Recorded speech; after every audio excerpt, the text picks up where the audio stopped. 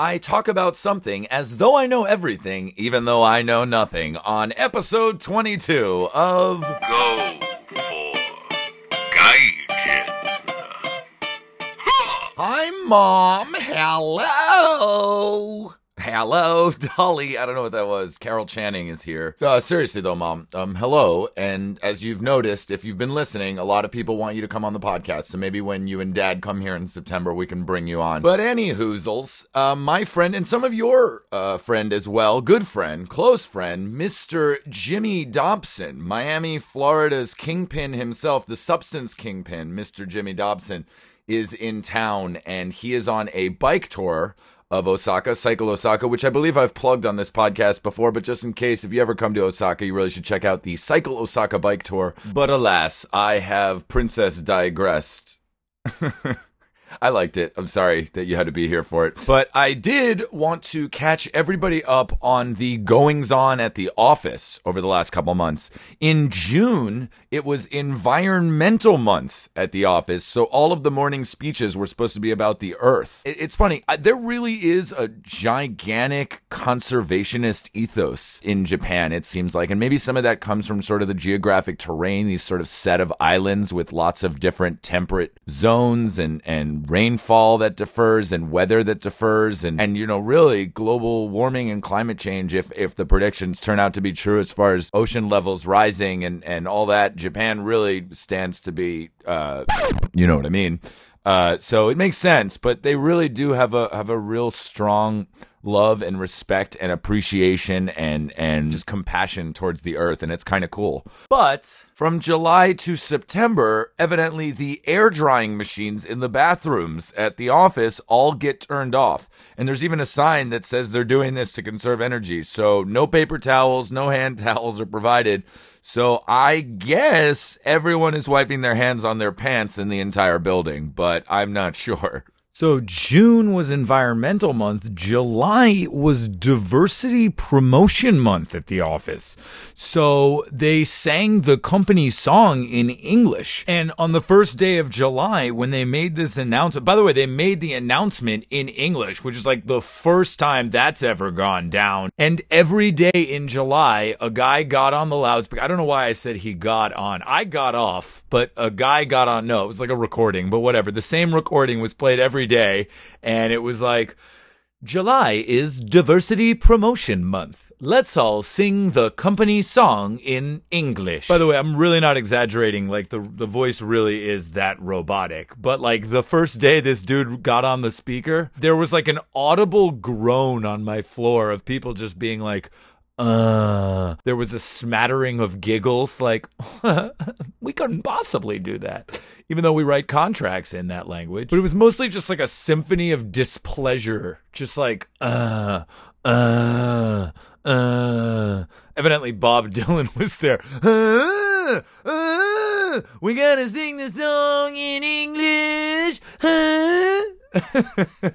Somehow I made Bob Dylan sound like Michelle from Full House, but anyways, obviously everything else during the month of July was in Japanese, so I remain hopelessly clueless as usual. So June was Environmental Month, July was Diversity Promotion Month, and although there was no official monthly designation in August, I'm gonna go ahead and proclaim August swim in the sweat of your dress clothing because there's no air conditioning in the entire building. The only thing sweatier than my office building during the month of August is a sauna full of old, hairy Jewish men. By the way, there's also no Wi-Fi in the building, but that's a conversation for another time. A few weeks ago, the J-pop band Exile performed a 30-minute or so quote-unquote set in the lobby of my office building.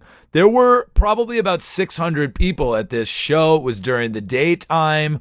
A lot of them were teenage girls, but there were men, purportedly straight men there to see this group, this mega boy band of like 15 dudes dressed in like overflowing white t-shirts, like down to their knees, which had weird English written on them.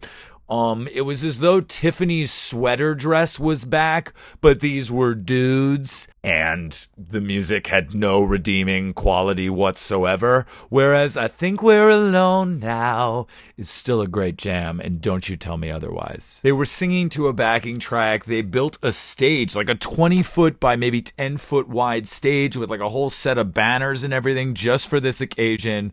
The dancing was okay, I guess. As usual, I remain very confused. Moving away from The Office, here's a broad generalization for which I have no concrete proof. Asians love bread. I know what you're thinking. That's crazy, man. Asians love rice. Probably. In fact, definitely. But Asians love bread. Everywhere I go, all over Asia, Singapore, Malaysia, Taiwan, Hong Kong, Japan, obviously, wherever I am, there's a bakery somewhere, and there are a whole boatload of Asians lining up to get some fucking bread.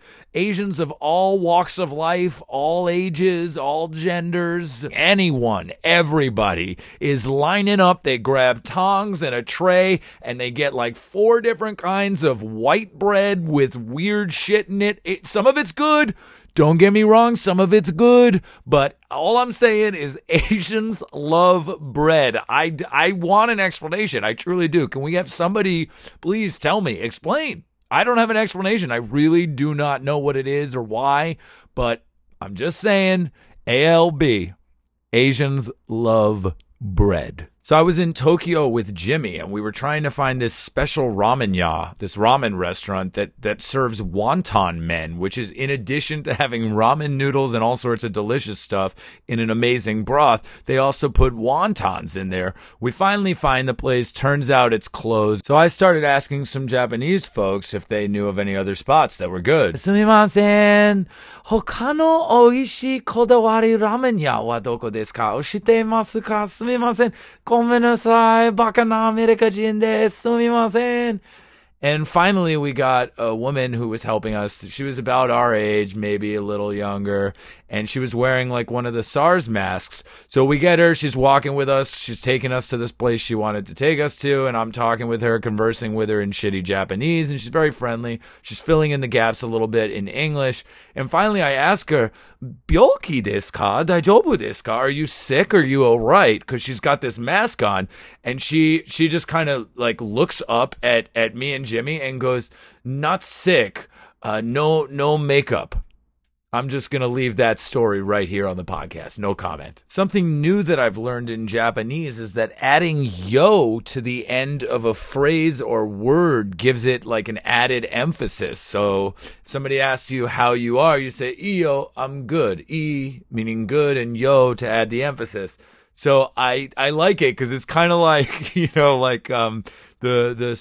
sort of Wigga dude in Half-Baked, who's like, yo, why you gotta make me feel inferior? Cause I'm on the grill, B. So I've started saying, I'm a lawyer, yo. Watashi wa bengoshi desu, yo. Bengoshi, yo. Bengoshi, yo. And what a delightful segue. Let's close with some more haiku. Cue that music. First, from Matsuo Munefuso.